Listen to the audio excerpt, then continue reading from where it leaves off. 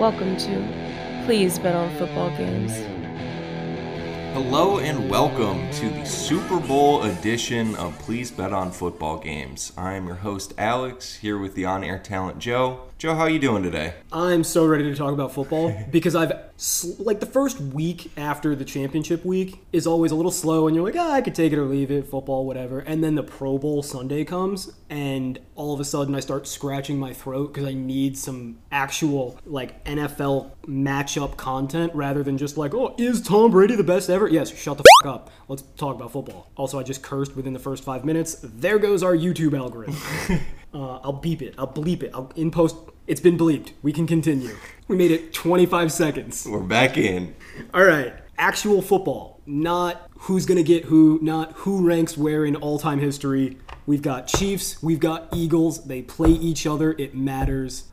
Where should we start? I think we should just start at the beginning. So, 5:30 p.m. Sunday, we have the Eagles and the Chiefs playing. The Eagles right now are -1.5. But you can shop that. You can shop that. But seems like this number is moving a little bit, generally staying on Eagles as slight favorites. Yeah, Eagles are the consensus favorites, but you can find it anywhere between -3 and 0 if you have a time machine and you have a lot of outs. Yeah, but so it looks like across the board, it's slight favorite Eagles. Do you think that the Eagles should be favored? I feel like that's the first place to start. Okay, so we have a long history on this podcast of calling games actionable or not actionable. And that's basically because I believe that if a line is -1.5 and you have an opinion on who should win this game, you should bet that game every time. Because I don't think that any line under 2 exists. The odds that a game falls on exactly 1. So we've got a lot of data, right? We can look at all the games in the last 15 years. We can look at all the games since they changed the overtime rules, whatever endpoint you want to pick. Games end with a 1-point score differential about 2 to 3% of the time. Whereas they land on 3 about 10 to 15% of the time. So if a line is -1, pick the winner. If the line is -1.5, pick the winner. If the line is -2, pick the winner. See, I almost swore again there. But it's not 5 minutes yet, so I can't. Proud of you. So this game is actionable. I honestly don't care who's favored. Either way, I would bet the underdog money line or the favorite -1.5. And in this case, I'll give the lead up 3 minutes into the pod. I have money on the Chiefs money line, but more so, because I'm clever, on Patrick Mahomes MVP. You get slightly better odds, and those things are almost 1-to-1 correlated. Yeah, I mean, I feel like, there's a chance that the Chiefs win and Travis Kelce or Chris Jones or somebody has an insane game. Like, if Chris Jones forces 2 fumbles... I don't think that it matters. Because here's the problem. I think Tom Brady retiring guaranteed Mahomes gets the MVP if he wins. Because for the last week, all anybody has been talking about is how if Mahomes wins this game, is he already better than Brady? I mean, yes, but those people are idiots. We're not getting into the merits of that discussion because I think it's absolutely absurd. I don't think Mahomes is the best quarterback in the NFL right now, much less ever. However, ever. The mere fact that it's been brought up is going to make the MVP voters, also known as legacy media, casual fans, hone in on how did Patrick Mahomes play. And if they win, they will find a way to convince themselves he was the reason. I don't know about that. I think you definitely have the right odds. It's tough for them to not win and him to not get it, but there are definitely ways where the Chiefs win and Mahomes is not the MVP. It's gonna be tough. I mean, you can look at previous Super Bowls of who won MVP in that Rams Patriots Super Bowl. There were no points scored and everybody already had Brady fatigue, but I get your meaning. Yeah, and then it was the Eagles Patriots, wasn't it? The D end that caused the fumble. Was it? Oh no, it was Foles. It had to be Foles. It was Foles, you're right. 40 points, dude. This is a 95% who won the game at quarterback award as it is. Yeah, and Mahomes also has the hype. I'm just trying to think of recent ones where they haven't done that, especially where there have been big defensive plays. Okay. And I could see Chris Jones. Malcolm Butler pick. Mm-hmm. Tom Brady won MVP. He did. James White 16 catches. Tom Brady won MVP. Rightfully. Well, that one that should have happened. But yeah, because I'm just trying to think if Chris Jones has a sack and then gets a sack fumble to seal the game at the end of it or something, and this is a 21-20 game, like Aaron Donald last year. Yes, but and who won MVP? But that was because Stafford played really, really well. Actually, Cooper Kupp won the MVP, which is absurd. But, like... Exactly. It doesn't have to be the quarterback. Granted, it goes to your hype train argument because Cooper Kupp was the hype train guy. It's all about who's the hypey dude on the winning team that put the fantasy points on the board. This is just so far off from where this game is going. We've wasted too much time on how to get at the parallels. But basically, if you're going to bet on one of these teams winning, if you're betting on the Chiefs, you should probably bet Mahomes MVP. If you're betting on the Eagles, it's less of a slam dunk because of their talent. Mm-hmm. That is a wonderful segue. Should we talk about personnel matchups, probably starting on the lines? Yeah, let's do that first. So here, since we've already talked about Mahomes a bit, we'll do Eagles defense, okay. Chiefs offense. All right, so start on the defensive line because that's really where the Eagles make their money, right? Yes. This is going to sound funky, and maybe I'm shoehorning this because you are the Browns whisperer, but I see the Browns defensive line. I see different ways of getting there, but it's a weak interior that is old with really good edges. That said, as much as I love Hassan Reddick, and I've been banging his drum since he was drafted, I loved him out of Temple because he was a converted safety to defensive end, and if you used to play safety and now you play something else, I love you, always. Like, it's just what it is. I love safety linebackers, I love safety defensive ends, and I even like Algerius Sneed, we'll talk about later, safety to corner. I love it. That said, Hassan Reddick is one-dimensional. He is a speed rusher. If you get hands on him and you're a big defense or offensive tackle, like an Orlando Brown, let's say, if you get hands on him, you win. And if you run at him, you win. He wins with speed and bending the edge, and he's amazing at it. And he'll bend that edge, but he's not unstoppable. He's not a Myles Garrett. He's not a Nick Bosa. He's not a Max Crosby. On the other side, you're probably going to have Josh Sweat. He's good. Mm-hmm. I don't think he's great. No. And then you got Derek Barnett. He's a good backup. Yeah. I think he was on the caused fumble in that Eagles-Patriots. He was. But, like, Derek Barnett's a good backup. Yeah. We weren't very high on him coming out of Tennessee anyways. And then Brandon Graham at this stage is a low-end starter, high-end back. But a top-tier shit-talker. And was a great player. Like, not quite a Hall of Famer, but he was near that threshold. He was very good for a long time. Speaking of which, you also got Robert Quinn. Remember when I said he would never play for the Eagles? Where are my flowers? I want them. So... It's outside rush. It's almost entirely speed rush from the outside. You can step up into that pocket. You can run up the middle. You can run anywhere, really. I don't think the interior is as weak as you think it is. I like Hargraves. I do. I like Hargrave a lot. And Fletcher Cox he's just sad. A body. He sad. He was so amazing for literally last year. He was great, and it's just. Which isn't shocking given how old he is and how many miles he's put on. I mean, Linval Joseph and Ndamukong Suh they're bodies as well, but any of those bodies would be upgrades on the Browns' interior line. Well, yeah. By a pretty significant margin. And, like, they don't have the edge rush talent that the Browns do, but I think this is a much, much better line than the Browns have. But it's a similar style. So I bring that up just to ask, how do you exploit edge-heavy defensive line? See, I don't even think it's fair to call them edge-heavy, though. I think they have a pretty good line across the board. I mean, they're not going to get a crazy push from the interior. I was going to say, because we go into the matchup on that? But how many interior O-line or D-lines are providing a push? It's like Chris Jones and Aaron Donald. I was going to say, we got one on the other side this week. Yeah, but they're... Yeah, I mean, they clog holes, they create a little bit of pressure, but they're not getting pushed 4 yards downfield every time either. I think they're fine. It is kind of a funky matchup because let's just talk, while we're here, let's talk the trench battle. Because the Chiefs do they have the best interior three in the NFL? Because it's up there. I think as long as everyone's healthy, yeah. Yeah, like Creed Humphrey is a stud. He's a top 5 center. And then you've got, who's the fucking 5-star? We're outside 5 minutes. We're good. You got Joe Tooney and then Trey Smith. Trey Smith, the 5-star out of Tennessee. Those are 3 really, really good players. Yeah. Like, the worst is probably Trey Smith, who's a B-plus player at the worst. He was really good in college. He was really good he's never been not good. He just had fucking blood clots in his lungs. Oh, I thought it was his legs. It might be. I don't know. If your blood is clotting and you're 20, something's wrong. Yeah, I know Chris Bosh may have been. He may have been the one with it in his lungs.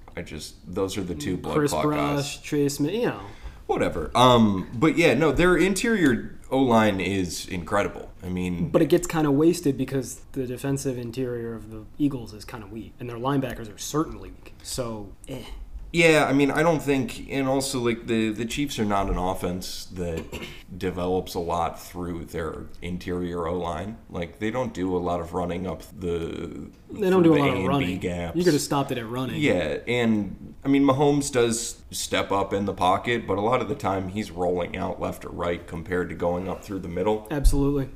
But it'll definitely help. I mean, I think the bigger issue is that you have Andrew Wiley out there. That's the thing. You've got Wiley, and then Orlando Brown he's had a down year. He's usually like a B to B plus tackle, and this year he's been more of a B to B minus tackle. Yeah. And he's going to have to block, inevitably, Hassan Reddick, who is awesome. See, I think they're going to put Reddick on the opposite side. You think so? If I'm the Eagles, yeah, I put Reddick against You know what? Wiley. Honestly, that's probably smart And I because just let him run by him the entire time. Orlando Brown is lumbering and slow, so Reddick can bend that edge. But if he does get a hand on him, the snap is over. Yeah. So you avoid that problem completely by putting him on Wiley, who is just a lesser athlete Yeah, in every way. He's just not as good. Like, you're just creating an easier matchup for Reddick, and Sweat will be fine with Brown. Like, it's not going to... Yeah, so that makes a lot of sense.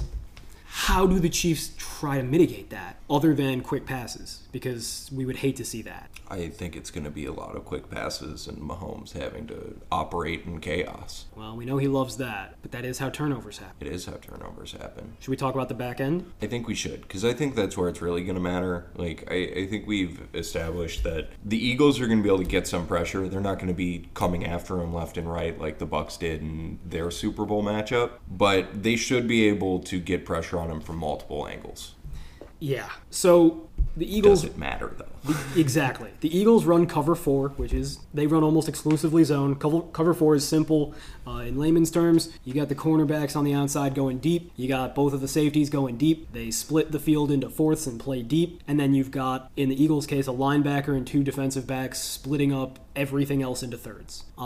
If that sounds like sparse coverage, it's because it is. It's literally a bend but don't break defense. So the short passes will be there, which helps mitigate the offensive line issues. I mean, so that's right there. That's your answer. And the Eagles linebackers, they're probably only going to have one. TJ Edwards, is it? I just know it's Edwards. Yeah, it's TJ Edwards. He's a 2019 pick out of, I want to say, Washington State. He's not very good. He's fast. Wait, tell me if you've heard this before. The Eagles have a fairly nimble linebacker who kind of sucks and is too small. Yep, sounds like a Howie pick. Yeah, so I mean, the Eagles just don't value linebackers, so they spend their assets in other places. That's why they're able to have such a good, expensive defensive line and good, expensive corner, because they don't spend money on the middle. Yep, I support this. I do it too, unless I'm playing Travis Kelce. It doesn't help. Yeah, that's why you got CJ. That is why you have CJ Gardner-Johnson. The problem is they play him in the slot, so he's going to be tied up on Juju Smith-Schuster. It's Super Bowl. You move your matchups around. But then you got Juju Smith-Schuster on fucking Avonte Maddox? I don't want that. We used to be big Eagles fans for betting purposes, and we have been burnt by Avonte Maddox so many goddamn times. He's gotten better. He's improved a lot. He's been more sheltered. He has played against... Dude, I went through it this morning. Everybody's talking about, like, the Eagles haven't played anybody, and I went through it, and I was like, they had to play somebody. They did not fucking play anybody. What do you mean? They played the Cowboys twice. Yeah, and one of them was without Hurts, and frankly, they still should have won that game, but I don't think that Hurts can do what Minshew did in that game. And then the one of them, they were not impressive on either side of the ball. It was just bad football. And also, are the Cowboys good?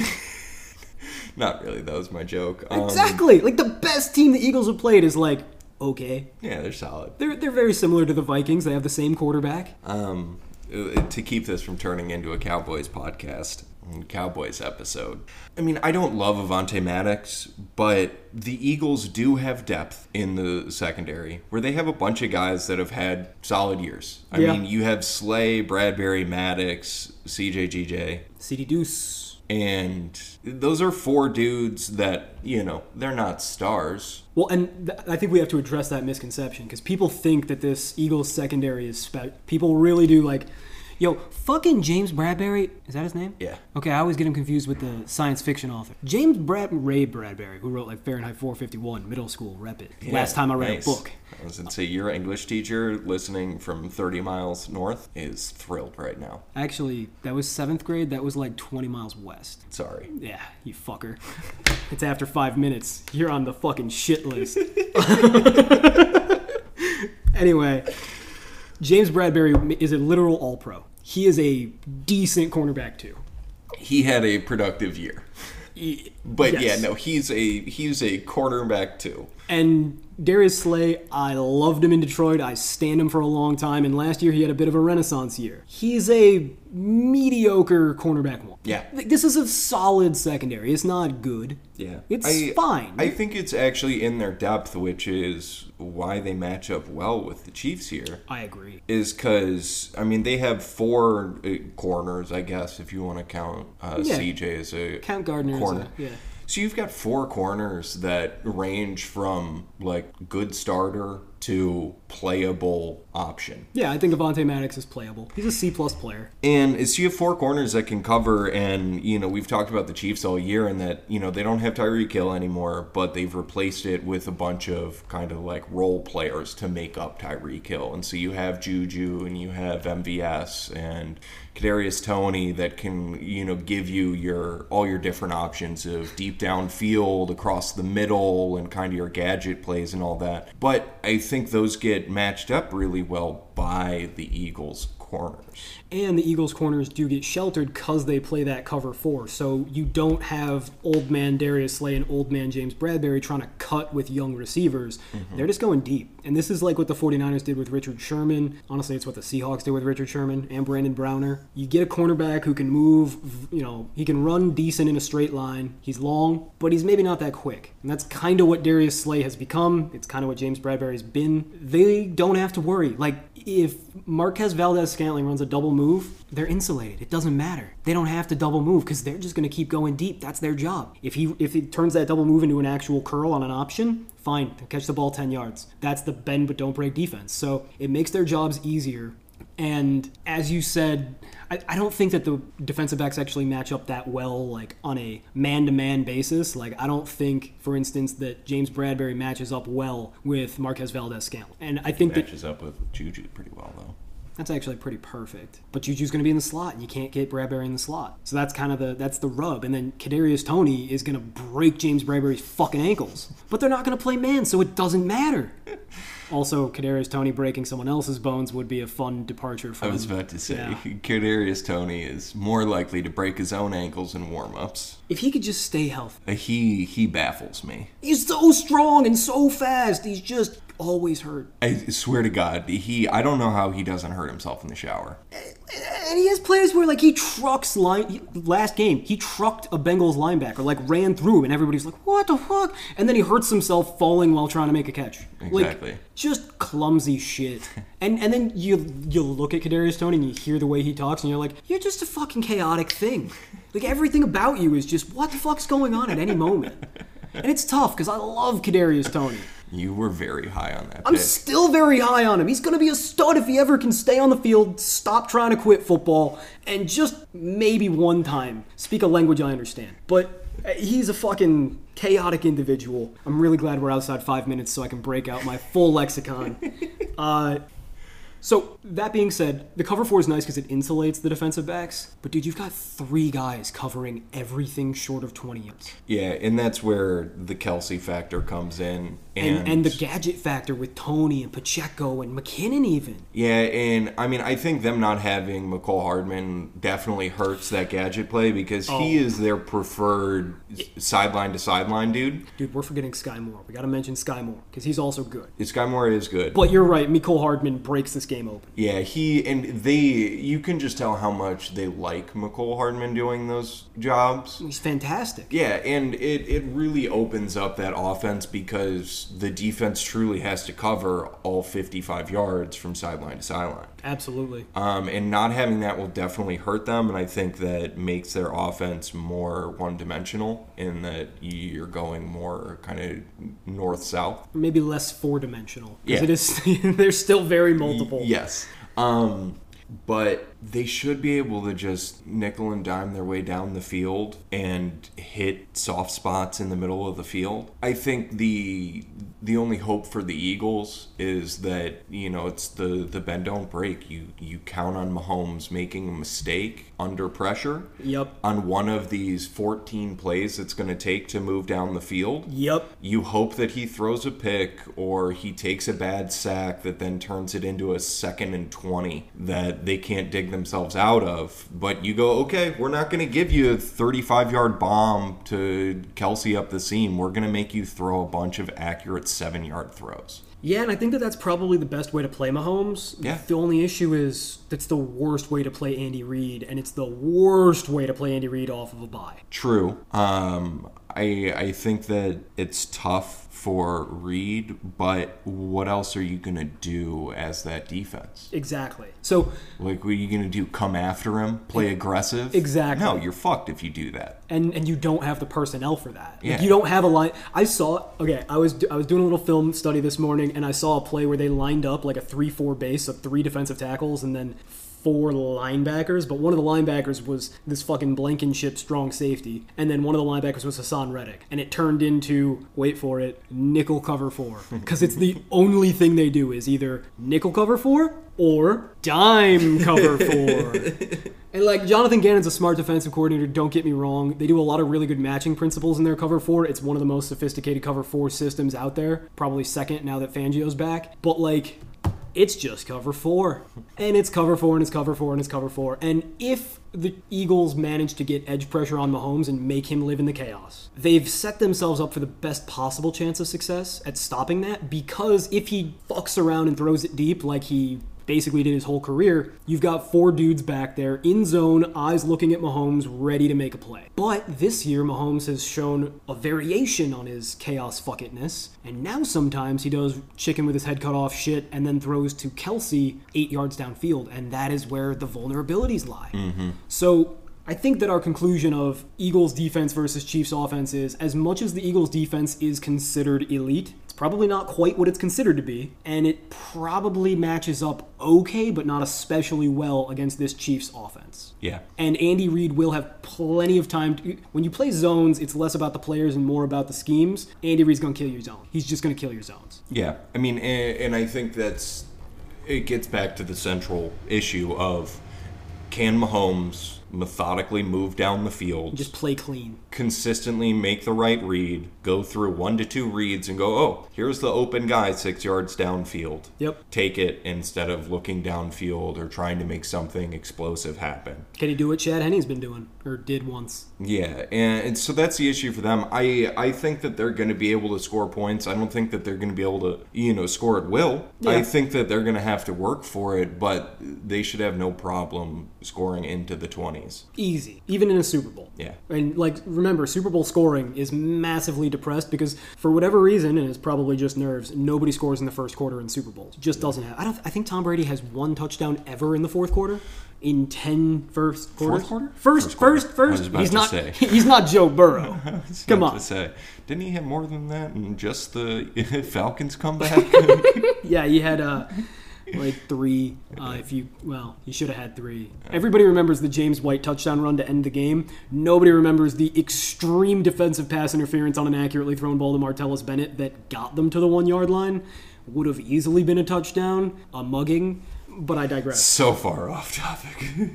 Should we switch to the other side? Flip the ball carriers? Let's go to the other side. Because this is where the game is going to come down to. We can talk all we want about the Eagles' defensive line, the Chiefs' offensive line, slight advantage Eagles there, I think. We can talk all we want about the cornerbacks and Andy Reid, but really, we know the Chiefs are going to score points, and we know defense doesn't really matter that much. Mm-hmm. Scheme does, players, because coaching and quarterbacking are so much more overwhelmingly important.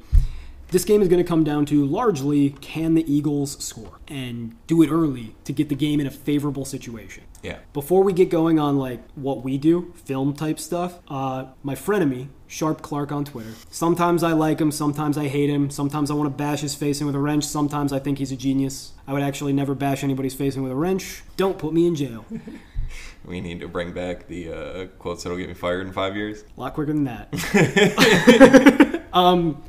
So Sean Clark did a really good study on Jalen Hurts, just looking at, EPA per play is not a quarterback stat necessarily, it's mostly a team stat, but when it's the same team, in the same season with the same players, it can be used as a quarterback stat to view how he does in different situations. And when the Eagles have less than a 50% chance of winning, Jalen Hurts' EPA per play is a below average EPA per play, which means that the Eagles have a below average offense when they are behind or in a negative situation. When they are ahead or have a neutral situation, they are like literally top 2. So the difference between Jalen Hurts' production, not performance, just production, the difference in his production when they are in a favorable game script, so when they're winning or things are going well for them, and when things are going bad for them, is the biggest in the NFL by a large margin. That means that if the Eagles can't score early and match the Chiefs, and they get down like 14, I don't want to say start counting your eggs, but you might want to have a ballpark estimate of how much room you need in the fridge. The question is going to be, can the Eagles keep up or even get ahead early? How do you think that if they had their druthers, they would do that? I think similar to the defensive side of the ball, they want to win through the line. They want to win by kind of controlling the pace and being able to just bully. Yeah, and limit possessions to increase variance. Exactly. Their offense, it's more diverse than I would expect it to be, especially with how Jalen Hurts has been playing lately, because he hasn't looked good since he's come back from injury. To the extent that he ever did. Right. But even in the system they've been running, because all year he's been successful and looked good by operating in the system, hitting open guys, going through a couple reads, and making a decision. He's been clean, he's been decisive, and he's been pretty accurate on all of his relatively open throws. But now he's not doing that. We've had 2 playoff games where he's looked kind of rough. Yeah. And that worries me because I think the Eagles have the advantage in the playmakers. Realistically, they have advantages all over the field on the offensive side because I think Devonta Smith and A.J. Brown are both better than anybody that the Chiefs can put up to guard them.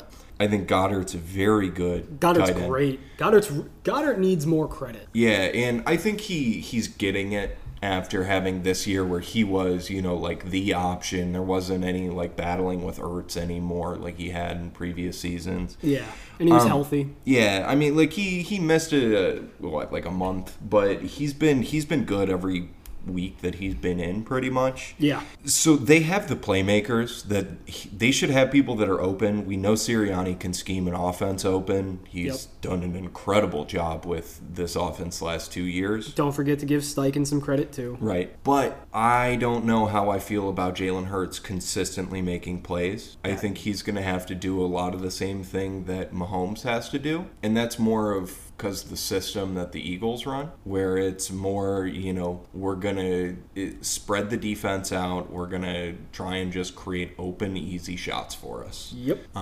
And he has to be accurate and clean throughout, which he's been all year, but not so much in the playoffs. And he's the entire X factor. He's going to decide this game. Yeah. If he can complete the open passes, they're going to be able to score because they have the talent advantage. If he is what the general zeitgeist believes that he is, this game won't be very close. The Eagles will win in a landslide. Yes. I don't think I'm not going to make any assumptions, but I think we can agree that Jalen Hurts is not close to a top 10 quarterback. He could be middle of the pack. I think optimistically you'd put his high watermark at 15, 16. I think if he shows in this Super Bowl that he can handle, the chaos of a high pressure game against a good opponent with an offense that he has to keep up with, I could put him around 10. Okay. But do you take if I put him in the same bucket as Dak, would you say that that's a fair bucket? As of right now, yes. Okay. I don't think he makes Dak's bucket, but I understand. I have him at, I think, 22 amongst starting quarterbacks. Yep, exactly 22. And the reason for that is partially because he isn't asked to do a lot in some games. Right. But when he is asked to do a lot, it looks bad. Even last week, he wasn't asked to do very much against San Francisco, and he was atrocious. Yeah. Now, San Francisco's defense is much better than the Chiefs' defense. So I looked into it because I was looking for defenses of comparable caliber to the Chiefs that the Eagles have played. Well, these are the 3 that I came up with, and you're going to be a little bit taken aback by the 3 that I came up with. All right. Washington, Okay. who has no secondary at all and didn't have Chase Young. So not a good defense at all. And like kind of the reason they didn't make the playoffs. Jacksonville, week 4 in the rain. Kind of hard to care about that game because it was in a monsoon. I And was about to say, Jacksonville's defense has not acquitted itself well. That gives us, yeah. And then Dallas week 6, because he didn't play him the second time. Week 6, keep in mind that I don't think they had Tank Lawrence, which is half of their defensive line. There was no Dak either, I believe. There was no Dak. Well, here I've graded almost all these games. I didn't grade week 3 against Washington. Assume he did great. Week 4 against Jacksonville in the rain, D. Yeah, that was rain game. Rain Rain game. And it, I have that noted. It's a rain game. Even given a rain game, not good. Week 6 against Dallas, shorthanded, D. Below league average accuracy rate, threw a pickable. No positive plays. And how'd that game turn out? The Eagles did win 26-21 against Cooper Rush. Not great. Not great, but they good won enough. and he was bad. And then week 10 against Washington, I did grade 2 pickables, D-. And the result? They lost to Washington with Taylor Heineke. And that was a Monday Night Football game. That game wasn't really it was competitive because Washington kept on trying to give the game away. Washington had that game. Up until the very end, I was like, should I be betting on the Eagles? Because they're great value. But I was like, I fucking can't. Yeah, I remember. Because that was in that stretch where you're like, okay, the Eagles have to lose a game. That's where we started the falling star conversation. Yeah. And the week prior, week 9, they had week 10 was Sunday Night Football, week 9 was Monday Night Football, and they almost blew it against the Texans. I do remember that, because they had that stretch where they were just barely pulling out games. So I did some thinking, and I realized that what do Washington and Houston, and to a lesser extent Jacksonville, have in common on defense? They run cover 2. Remember when all anybody would talk about is how too high was just killing the league? Yes. And then nobody does it anymore or talks about it anymore? Well, Steve Spagnuolo with the Chiefs is somebody I really appreciate and respect because he doesn't do funky shit. He's not a blitz dude. He's not Dr. Heat. He's not disguising stuff a ton. But what it makes him special is that the Chiefs don't have a base defense. They run nickel, but they run a lot of cover 2 and a lot of cover 3. And they mix it in depending on schemes and matchups, which I think is the proper way to use it. But it's mostly cover 2 and cover 3. Well, Jacksonville and Washington run cover 2. Houston runs Tampa 2 cover 2. Dallas runs cover 3. San Francisco runs cover 3. That's where they're going to be playing. It's not going to be that cover 4 Ed Donatel Minnesota bullshit that's just soft all over. And that's when Hurts is at his best. Yeah, the more space you give him, because then you minimize his processing and his accuracy issues. Well, so there are 2 games this year where I gave Jalen Hurts an A+. Week 2 Minnesota in that blowout, and week 14 against the Giants. Yeah. Jalen Hurts didn't have to do much because he simply wasn't asked to because it was a blowout, but he also looked pretty good against the Giants in the playoffs. What do these teams have in common? They run cover 4. That's not the Chiefs' MO. So condense the field on him, take away the short shit with cover 2, right? Because cover 2 means you got 2 safeties deep and then 5 defenders in that middle area between 5 and 10 yards. Right. Which makes the windows smaller. Your RPOs don't work as well because there's just more clutter. Yeah. It's easier to get burned deep. You get burnt deep a little bit more. And so the 3 traditional ways to beat cover 2 are seam shots up the middle between the safeties. Jalen Hurts doesn't have the arm to do that. It takes a lot of zip. He's had a few of those this year, and he's got Goddard. He does have Goddard, and that helps. But I don't think he's going to be able to throw 25 yards down the field with zip, especially against a defensive line that's going to make life not tough because this offensive line is too good. Yeah. It's almost not worth talking about. The Eagles have the best offensive line in the NFL. You could argue it's second best. I wouldn't. Yeah, it's the best. It's incredible, and it's big. Yes. And the Chiefs' defensive line is good, but it's certainly not big. So they've even got a stylistic matchup. But regardless, Frank Clark is still I meant to start with Chris Jones. Chris Jones is still Chris Jones. And Frank Clark in the playoffs is not Frank Clark. He's something desirable to have on your team. He's why people paid Frank Clark $20 million a year. Exactly. Off of domestic violence and gun charges. I don't know the timeline, but... It's not his fault. She was probably pregnant or something. For those of you who don't know, Frank Clark in college was arrested at a hotel outside of Cedar Point, and when the cops showed up and were like, what the heck? This woman and all of her family are in the hotel room saying you beat her up. He's like, no, she's tripping. I think she's pregnant or something. What an alibi. So my legal studies have taught me that That's not an excuse. If anything, it's an aggravation. But so Frank Clark is usually a C plus B minus player in the playoffs for whatever reason, probably because he just cares more. He's like a B to B plus player. And you add that to Chris Jones, all of a sudden it is something. It's not formidable, it's not great, but it's something, and it's more than Jalen Hurts has had to face in a lot of these games. Like, it's more than the Giants had. Oh, not more than Dallas has had. Well, the one game he did play. The one game he played against Dallas, they didn't move the ball so pick. well. Yeah. He tried to throw a pick, and he took a bad sack. But anyway, Jalen Hurts processes well, but slowly. Mm-hmm. He needs a lot of time, but he will get through all of his reads and make the right decision. It just takes time. Right. When we're talking about quarterbacks who don't produce very well, we call that being a bad processor. When you talk about a quarterback with an amazing offensive line, a great cushy cast, and simple, really low degree of difficulty tasks, then you talk about that as a thorough processor. He won't have as much time to be thorough because this is an above average defensive line. And things will be murky because of cover 2 and cover 3 taking away more of the short throws than he's used to. The 3 places that you attack cover 2 are the deep shots to this tight end up the middle, and then pot shots where the cornerbacks connect with the safeties on the sidelines, so like 20 yards downfield streaks. You can say what you want about seams. There is not a chance in hell Jalen Hurts ever makes a pot shot, because that is a tough arm talent throw, and Jalen Hurts is a B minus velocity quarterback. Yeah, I mean, to hit those honey hole shots, you gotta have some zip to them. That's an A arm talent throw, and he is a B to B minus. I don't know. I feel like we've seen him make throws like that to A.J. Brown this year, though. They're floaters. Yeah. And they take a ball win. But they can happen. So my thing there is that all season long, it hasn't been a problem because A.J. Brown, Goddard, and Devontae Smith are all ball winners. But who have they played that plays cover 2 or cover 3 that doesn't totally suck? Nobody. But we're talking about Arizona. We're talking about Arizona. Man, the Chiefs' corners. I love Algerius Sneed. Don't you dare slander him. That said, Jalen Watson. Okay. Yeah. Where we were talking about the Eagles have just depth there. Yeah. The Chiefs do not, and I think that's an issue. Well, honestly, I think the Chiefs have awesome depth except for cornerback too, because I love Trent McDuffie. He's great. I like McDuffie, but he plays in the slot most of the time. Yeah, and so then you have A.J. Brown and Devontae Smith, and you have Algerius Sneed, who's big body. I think he matches up really well as anybody can on A.J. Brown, but A.J. Brown is still, last time I checked, A.J. Brown. Yeah, he's an elite top 5, top 3 receiver. He's very. It's tough. I feel like we have so many good receivers at this point that actually ranking them in the 3 and 5 is damn near impossible, but he's elite. Yeah, dude, just imagine what he would do with a quarterback who could throw downfield with more. No, seriously, imagine a quarterback who could hit him 50 yards downfield rather than just 20 or 30. It would be cool because he's great at that shit. I know.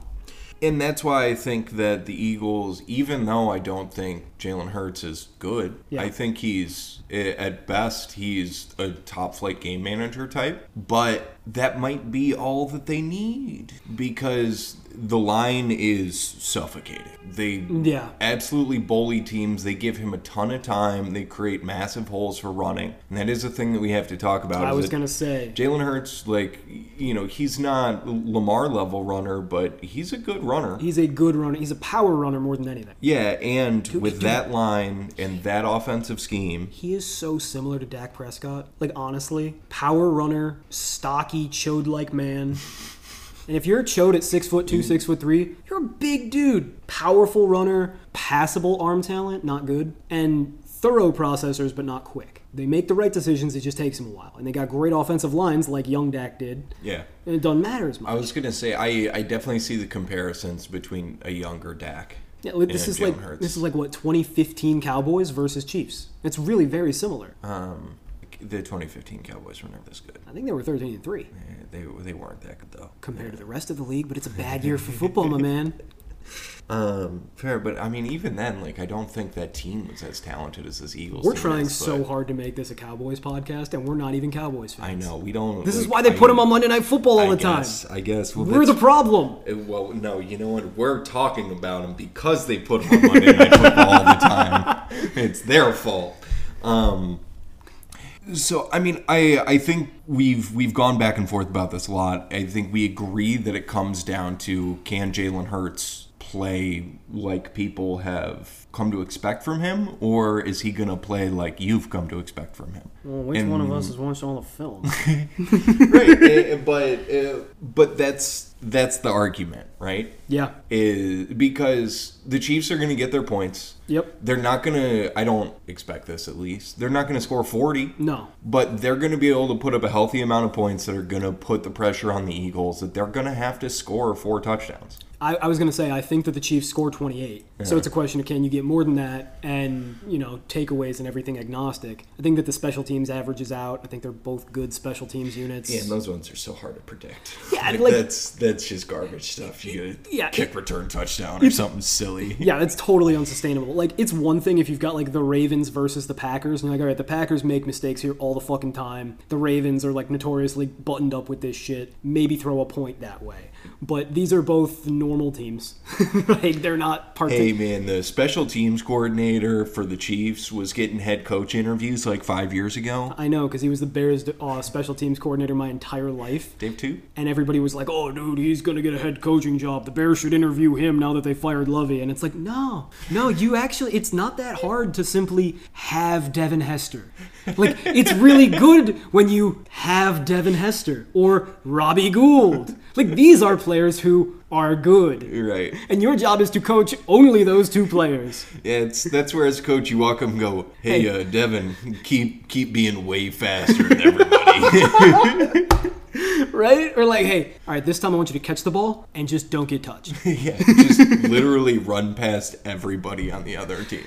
Yeah, so, like, these are fine special teams units. We don't need to talk about it. These are, well, actually, okay, I don't like saying this because it feels like sacrilege, but there could be a slight, like, it's a pretty big edge, but it would manifest itself in a slight edge on the game scale. Nick Sirianni, as far as game theory and fourth down stuff goes, is a king. Yes. Mostly because he doesn't do it. He has math people who sit in a booth do it, and he obeys. Whereas Andy Reid is a Mormon.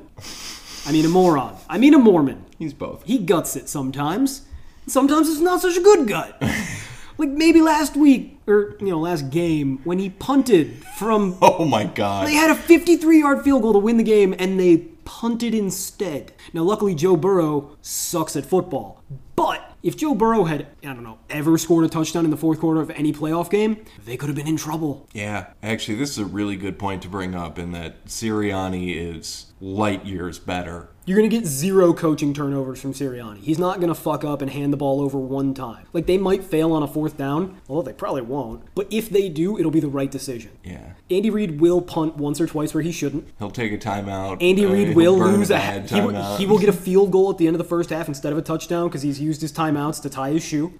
Bad review somewhere. That's going to account for like 4 to 7 points in this game. Yeah. So it's a small edge. It's like let's call it a 3-point edge. But it is an edge. So we got even special teams, 3-point edge for strategy to the Eagles. And then when Mahomes is the quarterback, I think you got a 3-point edge for the Chiefs. And when Hurts is the quarterback, what do you have? I don't know. And that's the question. I think Hurts is going to be a problem. I think he's going to turn the ball over. I think that he is going to fail to engineer long drives. I don't think it'll be as suffocating as what we saw San Francisco put on him. Because, let's not forget, San Francisco, without a quarterback, held the Eagles to 7 points in the first half? Or was it 14? I don't remember. But you know what? It was 14 because of a defensive touchdown. Yeah. They held the Eagles' offense to 7 points without a quarterback. And we know that when a defense has to play constantly, they get tired. Yeah. And that's how you have a shitty second half and let up a lot of points. But Jalen Hurts looked terrible. It wasn't even necessarily that the 49ers were covering so well or getting so much pressure. It was that he was confused by cover 3, and he didn't know what to do. The Chiefs run cover 3. They also run cover 2, which is even messier. If Jalen Hurts is trying to, first of all, if he's a little off his game because everybody is in Super Bowls, just like that, you've got opportunities. Mm-hmm. Second of all, it's going to be murky for him, and he's going to see a lot of things he doesn't see a lot because he typically plays bad fucking teams like Houston, Pittsburgh without either of their edge rushers, Dallas without half their defensive line, Arizona, Jacksonville early in the season, Minnesota, Green Bay with nobody left, Tennessee with nobody left, the Giants, the Bears. These are the teams he's played. That's a who's who of who is it easy to fucking dunk on. what defenses are good this year? But like Which the defenses Giants are better than all of those? The Giants, we could talk a lot of shit about, but like they were a playoff team that beat a lot of teams this year. They were a ball control team. Well, yeah, but that's like you're talking trash about them. This defense is god awful when actually their defense was all right. Like, who are some defenses that are a similar caliber to you, or in regards to the Chiefs? Like, who's a similar kind of D? I would say that the Bengals are pretty close. I think the Bengals are a better defense. I think they're a little better, but I don't think they're like a lot better. I think they're better. I think they I think the Bills are actually very similar to the Chiefs in terms of defense. And the Bills ganged up on a bunch of really weak teams, but it's simple. It's zone defenses. Yeah, I could see that argument.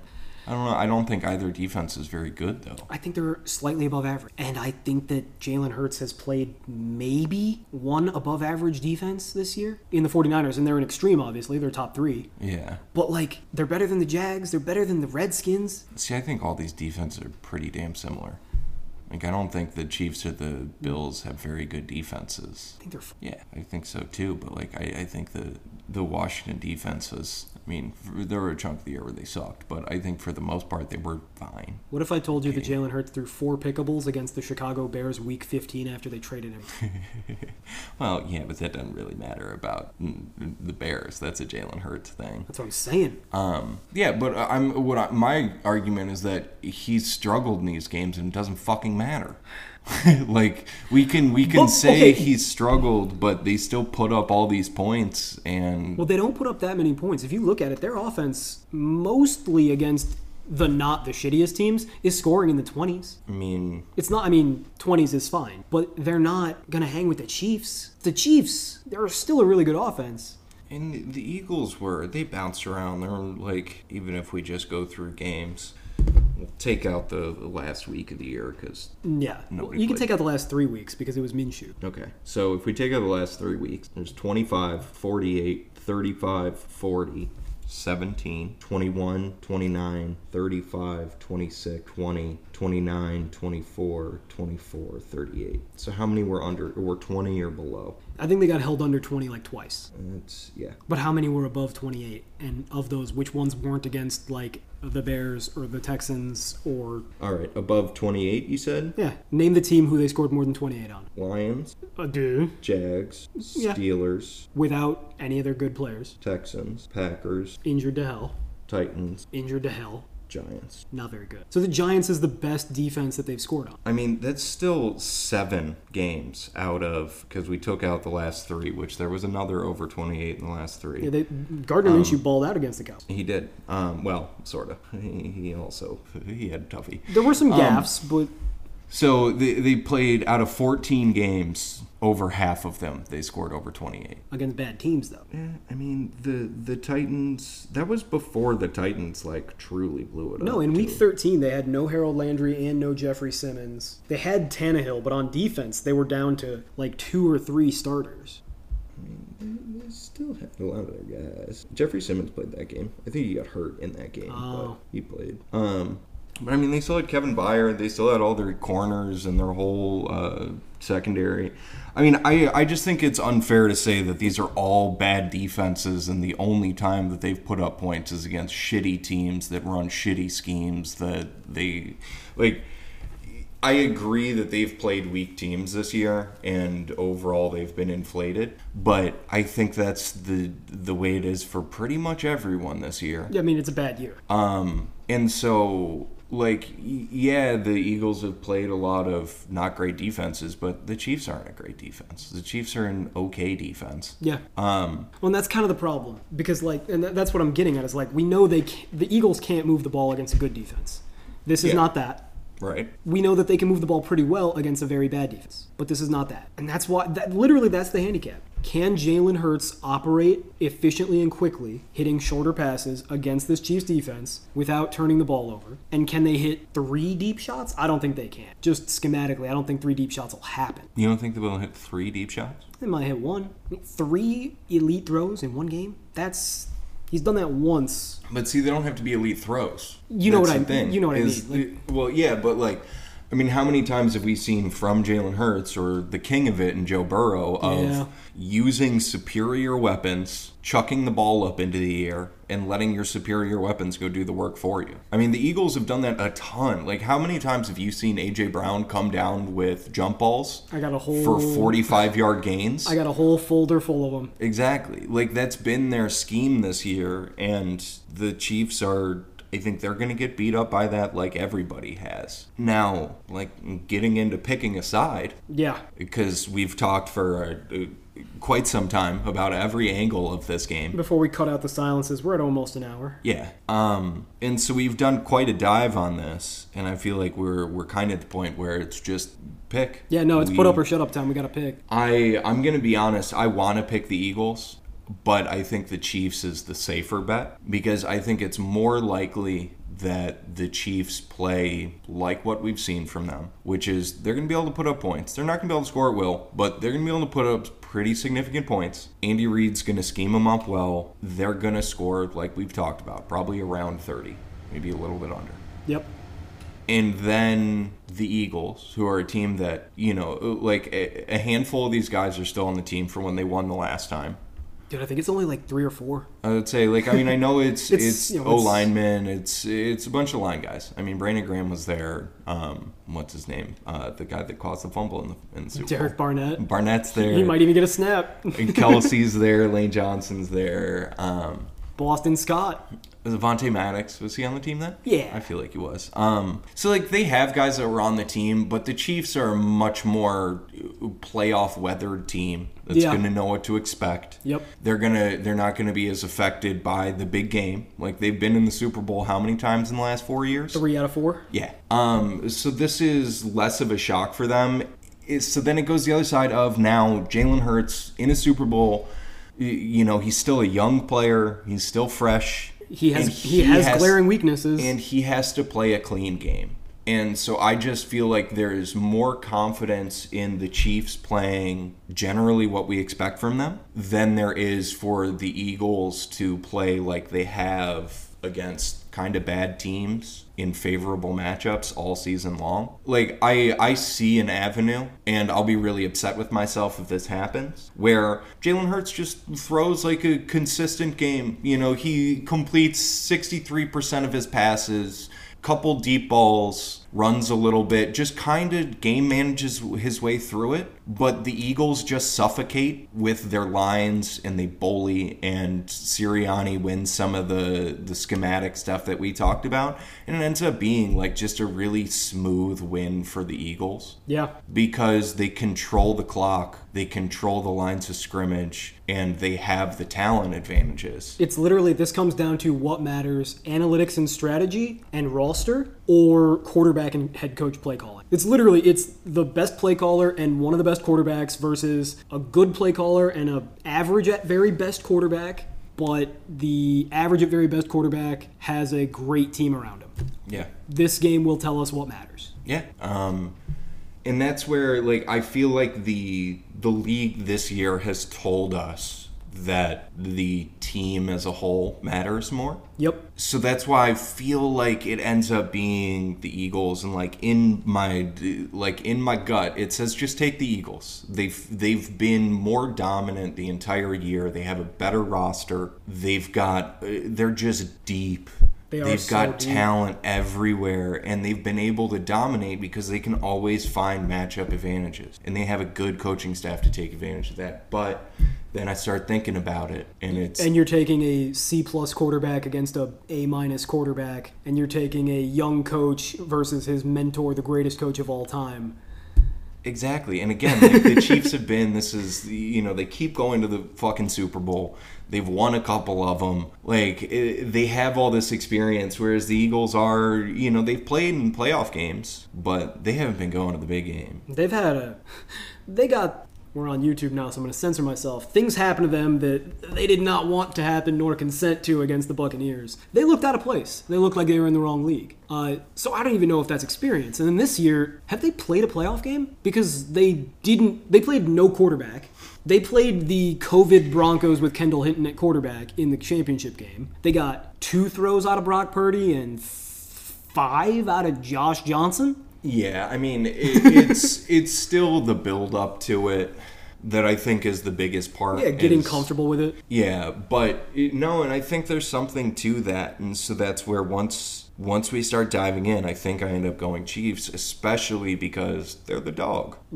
I think that this is the best way to synthesize it. You've done the grading scale and the charts that I do. You understand how it works. You've been in the room with me when I've graded several games. Going off of my general charting, what letter grade do you think Jalen Hurts needs to do to win this game? Assuming no bullshit. For your charting, yeah, the way you grade him, probably like a C. You think a C wins? Yeah. I mean, you look at how many of his games you've graded where he ends up with D's and they still win. Most of his games are some form of a D. Yeah. And so I think just because the way he plays doesn't get valued in your grading system, where it's a lot of checkdowns and runs, and we've seen that, that doesn't get highly valued in your grading system. So if he can put up to a C, that means he's probably had a couple nice deep throws. And I think if they can have a couple nice deep throws and they don't let the Chiefs just sit within 15 yards of the line of scrimmage, that's real good for them. I mean, in games where he has at least one elite throw, he very rarely puts up under a C. So, I mean, again, it comes back down to our X factor. Can he get deep? Yeah. I think that he would need a B- to win this game, just because I think Mahomes is gonna put up an A. Interesting. Why are you so sure that Mahomes is gonna put up an A? Because he's been like the most hot and cold guy in the playoffs, over the last few years. I was gonna say, just this season. For a couple years, he's been pretty hot and cold. Like even within a game. I mean, what was it last? An AFC championship where he was like perfect the first half and then he was the worst quarterback ever for the second half in overtime. Yeah. So it basically comes down to, I have to believe that the AFC championship against the Bengals last year in 2022 was just bullshit. Like I can't believe that he ever will implode like that again, much less in such an important game. But this year, he's been a lot more consistent than he was last year. I've only graded 11 of his games this year. Only. No, I've only sat down and watched 401 snaps. Get your shit together, man. Right? Really?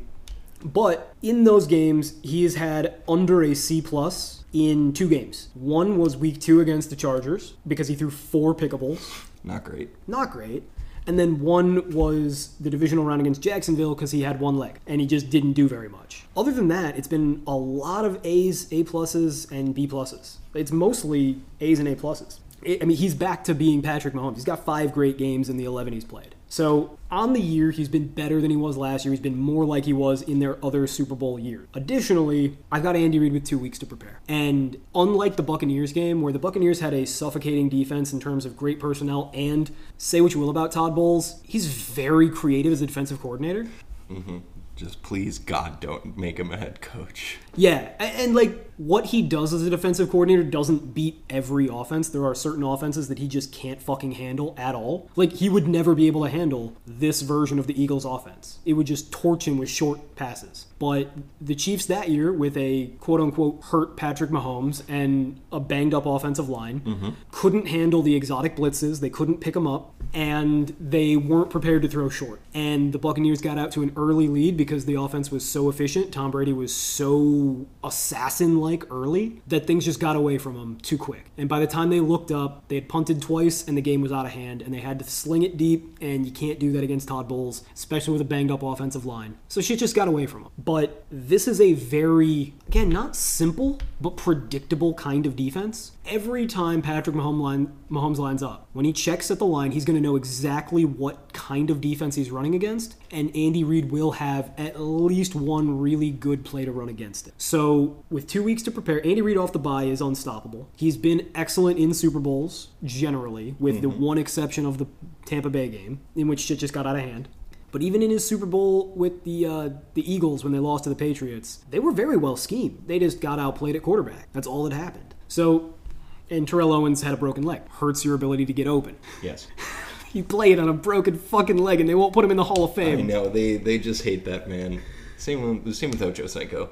Yeah, but Terrell Owens was like a top 5 receiver ever when he retired. Ocho Cinco was like real good. We're not making this a 49ers podcast now, because that's where Terrell Owens really exists. But Interesting. after that, he got weird. When wasn't he weird? When he had Jeff Garcia. The key to keeping Terrell Owens in check Yeah, he's Jeff Old Man Garcia. in San Francisco. Yeah, everybody knows people in San Francisco get more sane. Hey, anyone named Garcia in San Francisco, all right by my book. Got a lot of friends in San Francisco. I know one San Franciscan Garcia, and he's been dead for quite some time. Jerry? Yes. Oh my god. That's a Grateful Dead joke for all you people that are under the age of 60. So, you got Andy Reid with a lot of time to game plan for something that I feel is very exploitable. All Patrick Mahomes needs to do is execute within that framework. Mm-hmm. You've got a lot of wide receivers, so no, you don't have the one kill shot. Like, hey, Tyreek, just go fucking run on him. Just make him embarrassed. But instead, you have a lot of chess pieces, and you have a chess master operating those chess pieces. And you've got Patrick Mahomes, who's not quite a chess master, but he's certainly good at chess. Mm-hmm. And he's operating the chess. So it's so schematically attractive. Patrick Mahomes is the much better quarterback. And I think that Philly secondary is massively overrated. I think that it's the worst secondary in the game. I don't like the safeties. Blankenship, first of all, if you're a white guy named Blankenship, should you be playing safety? I don't know. You could kick some field goals, maybe not even. I was about to say, I don't even know if you're allowed to do that. But, like, Blankenship plays the way he looks. He's a safe, relatively smart, not good player. C.J. Gardner-Johnson's good, but he's mostly good at blitzing and cleaning up tackles. He's not as good in coverage. And then, who's their free safety? I'm looking at it. Yeah, it's fucking Epps, right? Mike? Nope. Marcus, right? I think so. You fucking with me? You know I'm bad with names now. I know. Well, Mike is the comedian.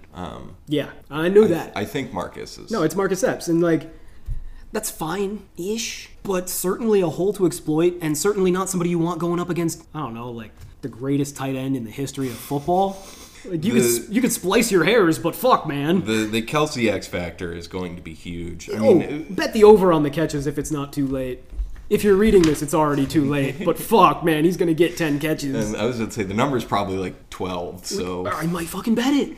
He had 10 in the first half against Jacksonville, and it's not going to change. But yeah, and so then it just comes down to, okay, this is more of a vibe, but I think it's one you'll share. We like Darius Slay. We do. Darius Slay's good. The Birdwatcher, we haven't shouted out the Birdwatcher yet. He needs his due. Mm-hmm. The Birdwatcher loves Darius Slay. But even the Birdwatcher will admit, Darius Slay this year is taking a little step, maybe even a half step. We'll do a half step. Backwards. Mm-hmm. And that half step backwards has mostly come in trying to guard people deep. He has been cooked in some really key scenarios a good handful of times that we can remember offhand. And I know Marquez Valdes-Scantling isn't elite, but he is still 6'4" and still runs a 4.3 flat. And that just smells like Darius Slay getting caught flat-footed and an 80-yard touchdown. And I don't trust Rodrigo's cousin Blankenship to go over the top and help him. And I don't trust Marcus Epps to catch him. And on the other end, yeah, Bradbury's fine, but I have to believe that Kadarius Toney or Marquez Valdes-Scantling, with a little bit of schematic help, can cook his ass like the old chicken he is. So I see the Chiefs getting 14 points off of Andy Reid. I see the Chiefs getting 14 points off of Mahomes doing Mahomes things. Assuming no bullshit, no turnovers, I think 28's the floor. I don't see anybody, dude, it's a talented defense, yes. I don't see any way that this Eagles defense, playing the prevent fucking style that they do, stops the Chiefs on a 2-minute drive. I think they could get after him. That's the only way. That's their only hope. It's their only way. And, you know, Andy Reid might not have any timeouts left on that 2-minute drive, but we've seen him do shit in 13 seconds. I just can't bet against the Chiefs. I know that this season has taught us that coaching matters more than we thought, but I still have the better coach. And I know that this season has taught us that cast matters more than we thought. But those rules changed because the quarterbacking changed. But Patrick Mahomes is from the old guard. He's of that really good quarterbacking ilk. He is, but does it matter anymore? I don't think that the How many good quarterbacks were phased out this year? How many good quarterbacks have a good head coach? That's a strong point. He might be the only one left. Josh Allen pending. Mm-hmm. Think on that. I mean, it's Andy fucking Reid with 2 weeks to prepare. You could have some fun with the Joe Burrow argument, but I couldn't. No, I mean, I think there are very limited. Well, one, we don't have many good quarterbacks.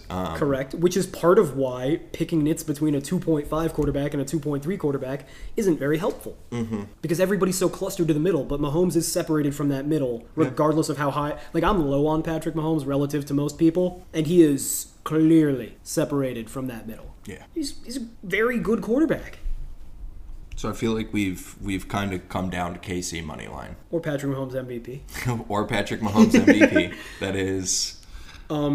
As far as props go, this is just a tried and true, like a system play almost. Patrick Mahomes over 19 rushing yards. I think he's fully healthy. And that's something that really hasn't been talked about, but we're doctors of a different sort. I don't think that... He'll be fine. Dude, he had a high ankle sprain 4 weeks ago. The high ankle sprain return time is 4 weeks, and he looked fine 2 weeks ago. Yeah. He'll be fine. Yeah, I think with any issues he had, got cleaned up over the 2 weeks of not doing anything. Yeah, no, he's fine. Relaxing. He's going to be healthy. I think he gets 20 rushing yards pretty easy. Against the 49ers, he got like 40 rushing yards.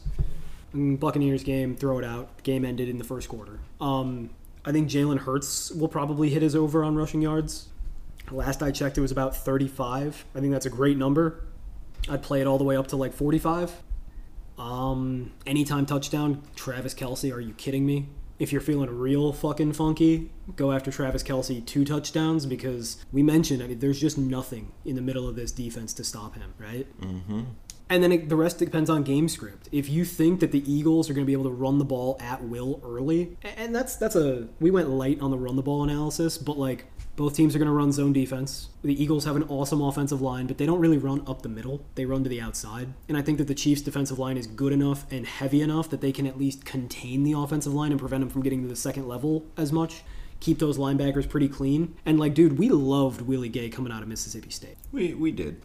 He's actually been pretty good this year. He's been solid, yeah. I believe that he will be good enough to stop Miles Sanders, who I think is a fine running back, not a special guy. Yeah. What you talked about is going to be the difference maker in that. Can the Chiefs' D-line slow them down? Because the Eagles' O-line moves so incredibly well. They do. They've got a lot of athletes up there. They have one of the best O-line coaches. They do, which is so much of the game these days. Yeah, in that even though I agree with you in that the Chiefs D-line does have big bodies that are good for run stopping. God, that O-line for the Eagles is good, impressive, and they may win, but they won't dominate. Yeah, because George Karlaftis, we made fun of him so much last draft season, and I stand by all of it. Because what? Because he's not a defensive end; he's a defensive tackle. Yeah, he's a 3-tech. But if you have a 3-tech playing defensive end, that's a really good run asset. It is. And like Chris Jones, he's still Chris Jones. Mm-hmm. I want to make a dick falling out joke, but I can't think of one. And it would have been impressive. You could have pulled it off. I'm not gonna lie. I tried real hard.